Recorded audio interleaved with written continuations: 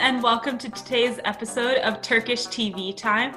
Today we're going to be talking about Season 2, Episode 5, which was an interesting episode. I feel like not a lot happened, but he had a lot of resolutions and set up for things to come. So Sophia is very angry and she's excited to express her anger today about where the show is heading. We're recording in the morning today, so I'm drinking iced coffee in grand Turkish TV time tradition, not drinking tea. What about you guys? Yeah, I'm also having coffee, so sorry about that. I just had lunch, and I got thirsty after lunch, so I was having a glass of water. Oof. That's we're doing great again, guys. Well, I think we decided water is tea because if you just put some leaves in there. Right. It's, the leaves are starting to change here, fall's in the air. So basically, I think by osmosis, I was having tea because I'm sitting outside right now. Yeah. Totally.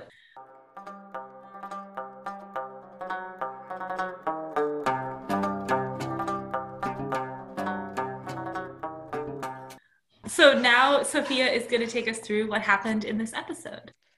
Okay, so just to kind of remember what happened last episode, there was the infamous bridge exchange where Ceylan was very sadly killed and our friend Hakan got injured on the shoulder but somehow almost died basically from a wound in the shoulder, which I'm still quite confused about.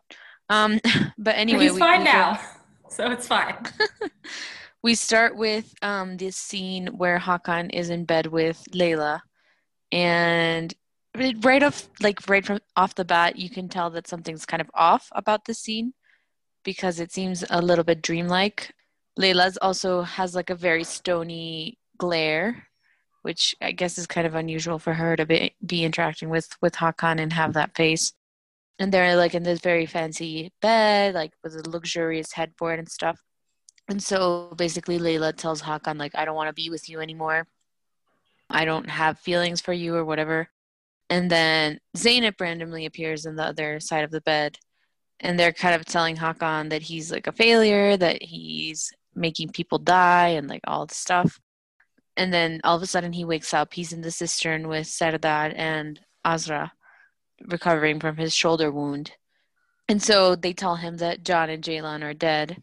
As we saw last episode, that nobody knows where Layla is and Zeynep is done with the protector and the loyal ones and everything. And then so we change scenes and we see some guys gambling in this shady club. And so Levent walks in, wants to rob them, take all the money from the gambling table. And so this guy's acting all high and mighty and he decides to shoot Levent. Levent's obviously wearing the shirt, so obviously nothing happens to him. And he's able to take all the money and go. So then we see Hakan in the cistern. He has this funny part where he says, we're the loyal ones, not the whiny ones or something, said on the subtitles.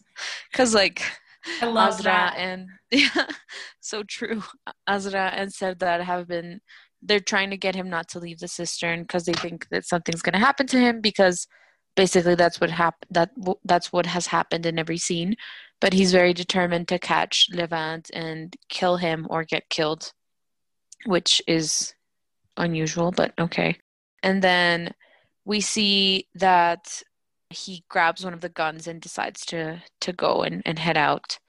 And then we turn to the Immortals cistern. I don't know what we're going to call that, but their cave or whatever, where Piraye and Mergen are torturing Layla in a very medieval way, if you ask me. So I'm not going to be that chronological this time. I'm just going to go by storyline because they cut in and out of all the storylines, and I feel like sometimes it just makes sense to be per storyline. So then we change again to so Layla's being tortured by Piraye and Mergen, and this is cutting in and out throughout the episode. And at one point, Mergen chokes her and kills her, and they revive her with Piraye's blood. So now she's under Piraye's control. And basically, they just torture her throughout the whole episode. And then at the end, I'll say what happens in the last scene of the episode, which again has to do with that. Then we go to Faisal and Ruya. He revives Ruya with the Protector's blood. So they're happy, and like Ruya's like, we need to go and complete our mission, and Faisal's like, no, you need to rest. Like, we'll talk about that later. Worry about getting better now. And so then Hakan starts looking for Levant everywhere, and we get really nice shots of different Istanbul scenic like passages and bridges and markets, and which is cool because I mean, who doesn't want a gratuitous Istanbul shot? And so Hakan is like literally talking to everyone in the city about finding Levant. And he's just walking through this neighborhood that I guess he knows that's where Levant lived. And he finds this old man who's like hanging some clothes on a line. And he asks him about, like, do you know this guy? He goes by these names, blah, blah, blah. And he says, oh, yeah, I do know this guy. Come in and I'll tell you a little bit more about him. And so basically Levant like was a bad kid from the start. Like he started doing drugs and stealing stuff and kind of behaving in a bad way. And so he got like in with the wrong crowd. I think he like stole something from some kids or something. I had a hard time with the conversations this episode. I don't know if it's something with the subtitles, but I couldn't get the messages from all of them. But basically what I understood is that he like stole something and made the wrong people angry. They threw a Molotov cocktail at his house, and the house burned with his parents in it, or like his adoptive parents in it. And he like feels angry and guilty about it. Yep. So basically that's kind of his motive, because at this point I was thinking like Levant is just like using the shirt to make money, which is stupid, like makes no sense. Anyway, so then Azra and Serdar call Hakan, and they tell him that there's been a robbery at a bank, and it's Levant. He walks in with these like very sophisticated guns. He takes out the money, which doesn't seem like a lot of money, and he basically there's this kid who like tries to be a hero and get the gun and like shoot at him, but he's wearing the shirt, so the bullets like literally just bounce off his chest. And this kid is like in shock, doesn't know what to do. I thought Levant was going to kill him very gruesomely, which fortunately he did not do, because Levant at this point is like really insane, like he's out of his mind. And so he just leaves with the money basically. So then Ruya is like, you know, in the house, and she starts calling Faisal, and Faisal is not answering the phone. And so she's kind of like upset because like, you know, Faisal has always been like around her all the time and like trying to see what's going on with her, but he's like randomly not answering the phone. And we can see him like actively ignore the calls, which is kind of unusual in my mind. And so she decides to just like get dressed up, take the car, which they make a point about her like not knowing how to use these very modern cars, and go to a bar where she meets this guy who looks really stupid. She's like flirting with him across the bar, and he's like 28, and he asks her like, how old are you? And she's like, oh, older than you think. And apparently like they're at this bar where apparently she and Faisal had some sort of romantic moment at some point or something. And so she's flirting with this guy who's like telling her like, let's leave, let's go somewhere else, blah blah blah. And she's like, no. She just like leaves. And also at this point Faisal is calling her, and she's ignoring him now. So she gets to the house, and they have this whole discussion because Faisal's like, where were you? Like, clearly you weren't kidnapped. Like, I was very worried the protector could have kidnapped you, or the loyal ones. Like, I don't want anything to happen to you. And she's like, you know, I'm not a kid. I'm tired of you treating me like one, and I can defend myself. I'm an immortal as well.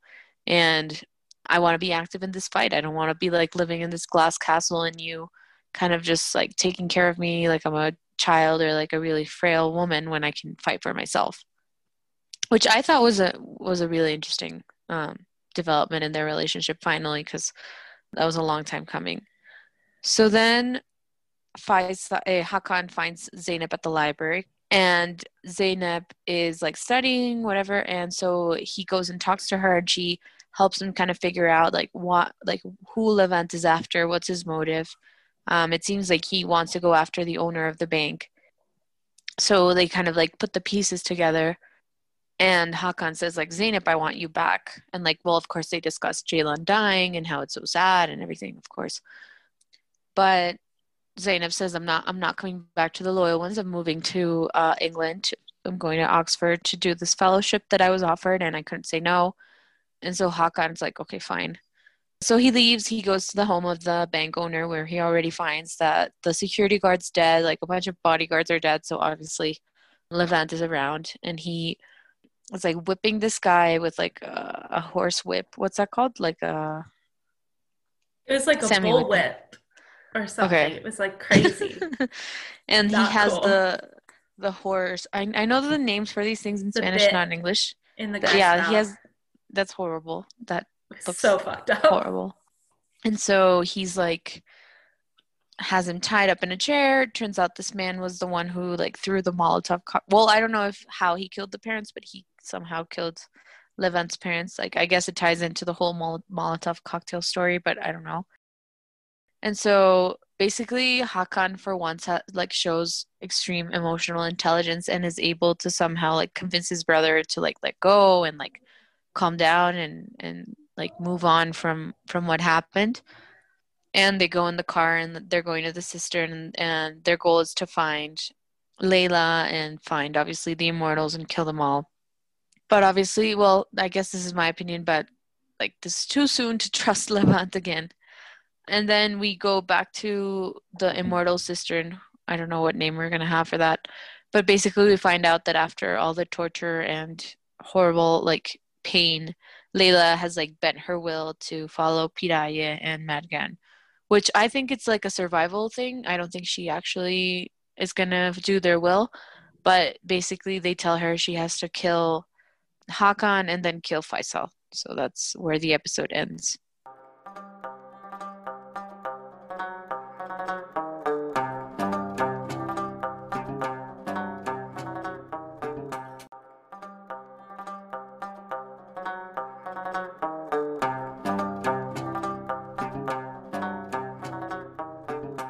So now we will transition into the gossip portion of the episode.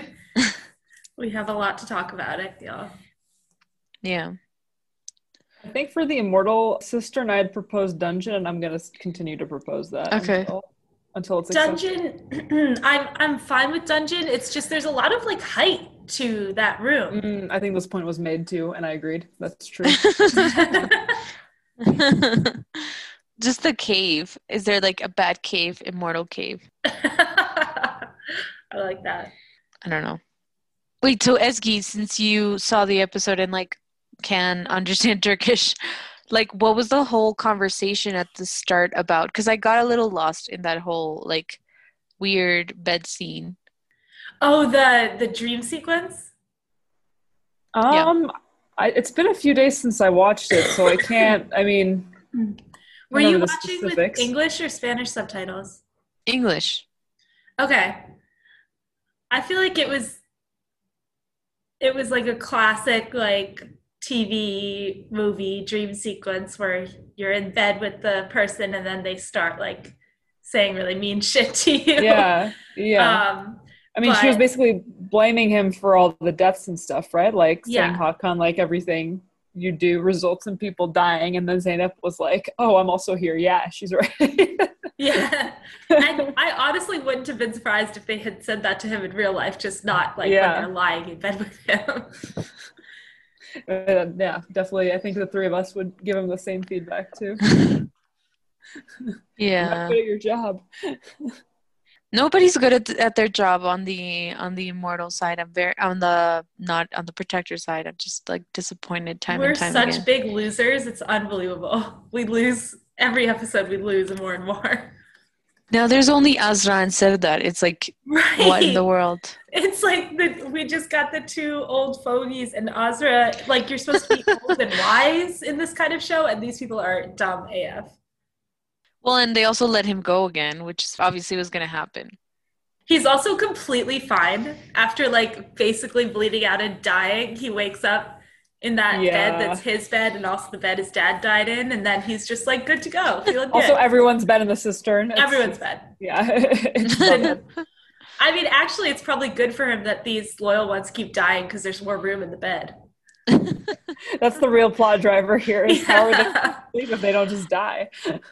Oh my God. Yeah, I'm still kind of feeling that the show is, I feel like the writers were like lacking storyline at this point because the whole Levant character arc is just very confusing to me. It doesn't make sense. Like first he starts off stealing from these gamblers. Are they like also from his past life or something? And then he just like goes and tortures this guy. Like, I don't know. And then he's convinced by Hakan. Like, makes no sense to me. It was a beautiful scene, Sophia, of emotional release of two brothers bonding. I don't believe any of it for 5 seconds.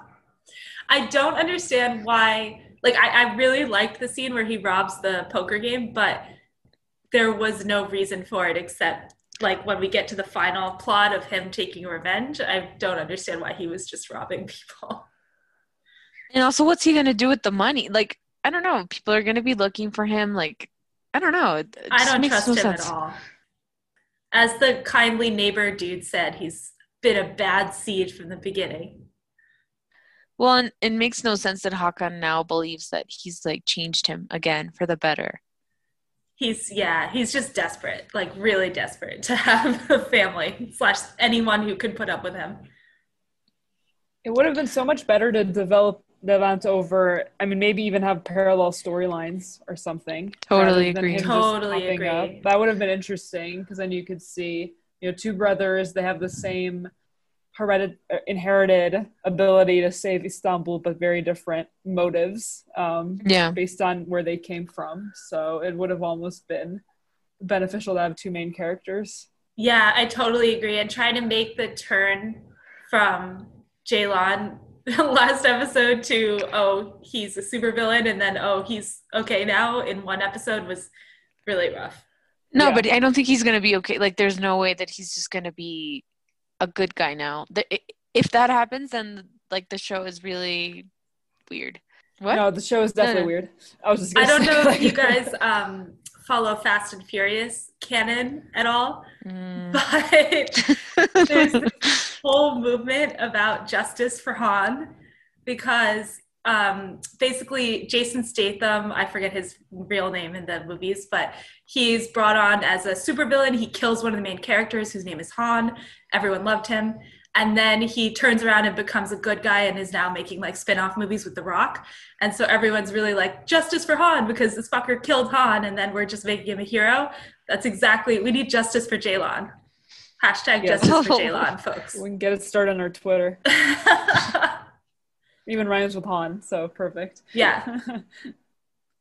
Wait, the other thing that I thought was just really stupid and made me angry was Ruya flirting with that stupid looking guy in that like old-timey looking bar. I like that scene. I like that too. Yeah. I was like, finally Ruya has a personality. Who knew? Yeah. But like weird that her personality's flirting with random guys. It wasn't flirting though. She was like very much like shut the fuck up to that guy. True, but like I don't know. Like also if they should have just done a flashback of whatever she and Faisal celebrated in that bar. Like it would have just made more sense. You want to see them again, really? Like having a little like cozy scene. No, or he's so gross rather. He's fine. He is very gross. I hate every scene with them two together. Why does he get so upset when she's like, I'm tired of being this woman in this glass castle? Like, why is that surprising to him? Like, she's the same as him. Yeah. Even if he's tried to baby her for... Yeah, and like, I'm super confused about how, like, y'all are a different species. Like, what are these gender roles that you're all, like... Right. Like that's a very good point. Embraced. Like I feel like he's while she's been dead, he's been like building up this picture in his mind of like the perfect little wifey and like telling people about her and like just kind of like making these new memories of her that weren't actually what she's actually like. And now she's there and she's like, what the fuck, bro? Like I'm not your little wifey. Yeah. But she was his little wifey for a long while. I don't know if it was because she was weak and like was about to die again, but I don't know. She was fine with being the wifey for a bit. It seems like similar to like the writers not knowing what to do with the Levant story arc or like what to do with him. Basically, it feels like they were content to have Drea be this very one-dimensional wifey character, and now they're like, oh wait, we should do something with her. And now I think now we're gonna see her, like, this was the first scene of her acting with her own agency and like doing what she wants. I guess what they wanted to show was that she got another lease on life and she's going for it now. Maybe that's what the point they were trying to make, but it's just hard to shake it off after, you know, she was already resurrected once and then was like, full wifey, and now she suddenly has a personality. Yeah, true. Good point. Piraeus still bad shit, so that's good. At least we have one insane. Oh my god. What the fuck? Faisal didn't have to torture Layla to make her. No. Like, I don't understand. Well, these people, like, their whole arc I think for Mergen and Piraeus is like they are sadists. Like, they really enjoy making people suffer. I think they love that. Especially Piraeus. Like, that's her whole arc. Do you think that because they, like, broke Layla, that she's going to be under their control 24/7 now without them having to, like, do the Faisal, like, I'm trying to poop and I'm constipated face? I don't know. I still feel like if Faisal seems to me to be a very powerful one of these, whatever they are, immortals, like a very powerful member of the group. So if he has to, like you said, make the I have to poop face to establish a connection, I have a feeling that these other ones will as well, but I don't know. I don't know if the torture will have significance or if it's just meant to show that just they're awful. Torture. Yeah, exactly. I think they just enjoy it, honestly. Well, I think obviously the point was to break her, but I think they enjoy it a lot too. I did have a comment about Piraye. I feel like I appreciate her bold red lipstick look. And I also think that it's a lot easier to wear a bold lipstick when you don't physically have to eat or drink in the day. Right. Wait, but tying back to that, because when Ruya like comes to life again, she says she's really hungry. Yeah. So that made me very curious. I was like, wait, so they do have to eat? Or what do they do? Or what do they eat? I honestly thought she was going to take that guy out into the back alley at the bar and like suck his blood. Ew. I was waiting for that. The guy looks so stupid. He was annoying me so much. Yeah, he was a douche. Yeah. Good casting for that guy. Yeah. Exactly the way he was. Oh, also, Sammy, this scene just made me think so much about, like, so much of you because you love horses so much and everything horse related. But when Hakan is, like, very quietly going into the stable and he tells the horses, like, shh, I just thought that was so funny. Like, come on. Yeah, I feel like that stable looked really nice and Levant shouldn't have been freaking the horses out by torturing a guy in there. It's very unfair. I also thought about making you guys do horses for the history section and talking about mounted archery, and then I decided to have pity on you because oh my god. Hey Sammy, remember when we went to that horse thing in Vienna and I got two nothing out times of it? I made you go there 2 different days. That's true. Oh, man. Yeah, I still feel a little guilty about it, but it was great. When I was in Vienna, after, like the trip I took after our trip, and every time I walked by the smelly Lipizzaner staples, I was like, Sammy. Shaking my fist at the sky. You loved it. I mean, who knew horses could walk like rabbits like that or whatever they were doing? They were, for our listeners, if you don't know what I'm talking about, just look up like Vienna white horses. It's called the Spanish riding school. It's very famous. Whatever is easier for other non-horse people to remember, look that up and just marvel at how this is a thing that's been going on for hundreds of years. Great shout out. Yes, our next ad will be for the Spanish riding school. Yeah, please sponsor us. Oh wow! Wait, are these the ones that go before the bullfighters? No, they do like fancy old style dressage with the stallions, aka dressage. Oh, and they're stallions, so they're much harder to control, I guess. Yeah, Wow. Sophia appreciates it, unlike some people. Yeah. No, Sophia I and my honestly, first conversation ever was this horrible 2-hour bus ride from the airport with Alijan sitting silently behind us, and we were trying to make conversation the whole time, and we basically just talked about horses the whole time. It was great. Did we? I think I blocked that out of my brain. It was really awkward. I don't know why. It wasn't that bad, to be honest. But look where we ended up, so it's fine. True.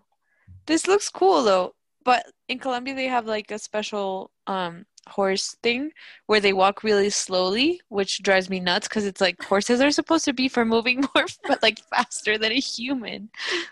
I have no idea what that is. That sounds ridiculous. I'll send you a video because it's ridiculous.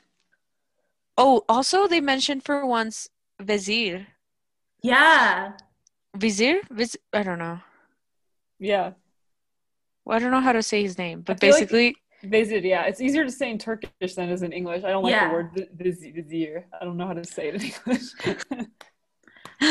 Vezir was the one who shot Hakan, I guess. So he was the weird one in the forest. Yeah. But was he shooting to kill and he missed? Because I feel like if you've been alive 1,000 years or whatever, you probably know how to... Well, I guess guns haven't been around that long. But as long as guns have been around, you've been practicing your aim. No, but I think guns have been around for 1,000 years. At least. Gunpowder. China. Yeah, yep. China. I have no idea. Yeah, and iron has been around for the same amount of time, almost so. The immortals don't think very globally, though. So. No. True. Very true. I was really glad to see Zeynep finishing her PhD, or at least working on it. I've been very concerned about her work ethic lately. And she said she was going to take the Oxford position, which I'm sure she won't, but... She obviously is not going to take the Oxford position. It's amazing how she can go from I'm not applying to applying and getting it to, like you guys predicted. Oh, she didn't have to apply. They asked offered her. It, yeah. Twice. Oh, they did. Oh, okay. I thought like her friend was like, "Here's the pamphlet. You should apply." No, she's so qualified that they were just like, "Please come to our program." Holy moly! I would love to be like so exceptionally good at my job without spending any time on it. Like that sounds fantastic. Well, but technically, the whole immortal thing is kind of weirdly like history related somehow. Some apocryphal history. I mean, I'm just thinking about like now that I'm in the quote unquote working world, as of course you both are too, or are aware of it. Like it just takes up so much of your goddamn time. Like you don't even have to be like, even if you're good at it, it's just that like how does she not need to spend all those hours and still get an Oxford whatever? That is a good point. That is a very good point. I really did like their heart-to-heart though. I thought that was nice. They needed that. They're still trying to build the non-existent chemistry. Yeah. We love watching. Also, Hakan's like wavering levels of emotional intelligence, like Sophia you alluded to in your summary. Like sometimes homie knows exactly what's up and knows what to say, like 1% of the time, but then every other time he's just as emotionally intelligent as a rock. Or intelligent as a rock in general. We don't have to qualify it with emotions. Yeah. Yeah.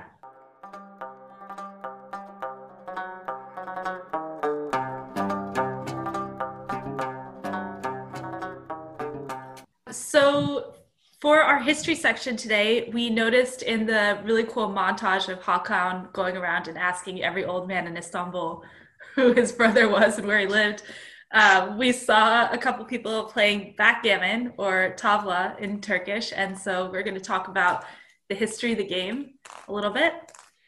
So backgammon is one of the oldest known board games in the world. It can be traced back nearly 5,000 years to the area around Mesopotamia. So there's a version of the game in ancient Persia, and then there's a version of the game in ancient Greece or Byzantine times. Pretty much unchanged from the Byzantine version is what we play today. It's a 2-player game. Each player has 15 pieces that kind of look like checkers. And there's 2 dice And basically you roll the dice and you see how far you can move the checkers, and the goal is to get all of your checkers off the board before your opponent does. It's a really fun game, and it's very popular in Istanbul. Yeah, and you often see people playing it on the street. Like, that's not an exaggeration for the show. Like, there's actually people playing it in parks and stuff.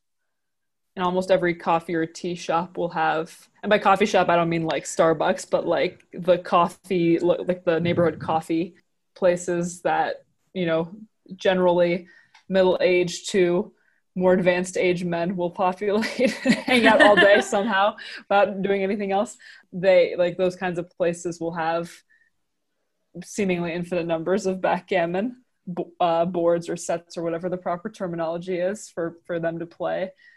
So it's a major way to pass the time. And I don't know, I feel like if you're not having tea or coffee and playing that in a setting like that, then it's like, what are you even doing? Maybe watching a soccer game. Yeah, exactly. For sure. I'm very bad at backgammon. I also feel like, not bad, I should say, but I feel like I have to relearn the rules every time I play, because I play it at very infrequent intervals, and I always forget how it works and what I'm supposed to move and how many like things I'm allowed to do in one turn. So I consider that's one of my major failings as someone with Turkish heritage, is not like being all over the backgammon scene. But when I do play it, I enjoy it. It's just like, right now, if you told me to play with you, I wouldn't even know like how to do it. So I find the gameplay pretty simple, but setting up the board always, because you have to put different piles, like 5 pieces here and 3 pieces here, and I can never remember what it's supposed to look like. Fun fact, the popularity of backgammon surged in the mid-1960s by this dude who founded the International Backgammon Association and the World Backgammon Club, which was based in Manhattan. Woo-hoo. And Hugh Hefner used to host backgammon parties at the Playboy Mansion. So backgammon is sexy. Fun fact. Sammy, you should edit in part of a song called Tavla in Turkish. It's a really fun song. I don't know what the copyright rules are, so maybe not, but that would be fun. Also, the first known backgammon dice, which were like 5,000 years old, were found in Babylon area, and they were made of human bones. Ew. So, very immortal style game. Here's a non-appetizing little tidbit from the Wikipedia page of backgammon. So tavla, as Sammy already said, is the Turkish variation of backgammon, and also what you would colloquially call the game. So, okay, the usual tavla rules are the same as in the neighboring Arab countries in Greece, as established over a millennium ago, but there are also quite a few different variants. The usual tavla is called men's tavla. Oh God, I read this. This is awful. I wasn't going to bring this up. I have to bring it up and shit all over it. The other variant, kız tavla, girls tavla, is a game that depends only on the dice and involves no strategy. How dare you, you bastards. How dare you. Women kill it at this and everything else. Oh, I'm disgusted. That's all. I don't know about that. It sounds like a really boring game. Yeah, seriously. It depends only on the dice and involves a strategy. So what do? Just like wait for... You pile them all up on the first spike and then you just roll the dice over and over? Waiting. I think there's also gambling with backgammon where like you roll the dice and you can like double up and stuff, but I've never really played it that way. Yeah. Yeah. And then if you're in the event, you can start some kind of a shooting frenzy. Just kidding. I was so worried he was going to be 2 for 2 on child murder because he like put his arm around that child. I was sure he was going to kill the child. Yeah, me too. But then he didn't, so I guess he's redeemed. I guess.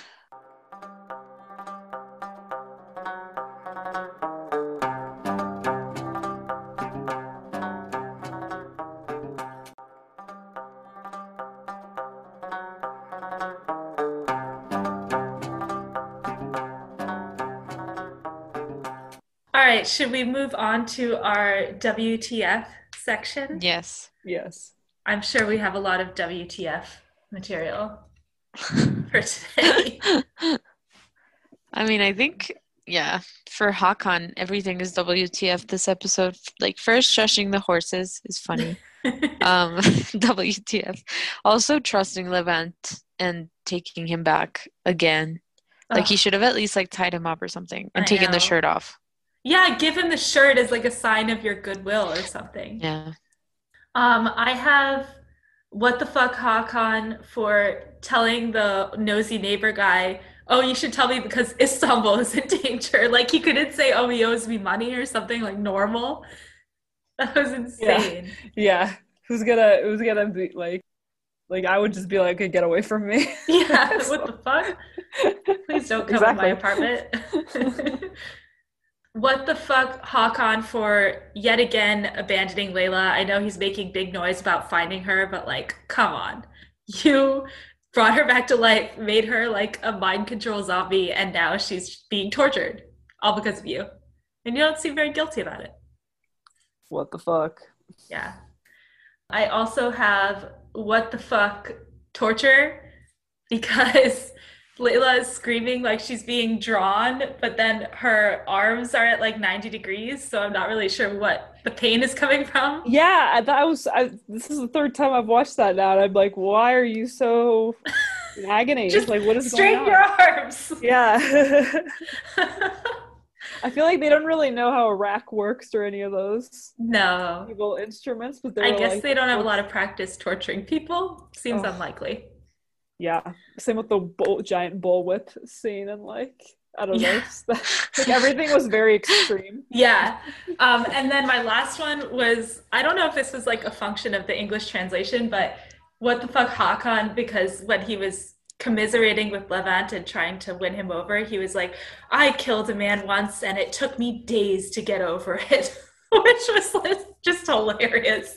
Who was he referring to Mazar? I think Mazar, yeah. It took him a couple days to get over it. It was traumatizing. I mean, he's fine now, but he's fine. Those 2 days, they were rough. I thought that was an expression. No, it was so weird. I mean, no, even I don't remember the exact words he used in Turkish, but it definitely made it seem like he was over it now. When like, if you have an innocent man's blood on your hands, I don't think it's not correct to ever really get over it.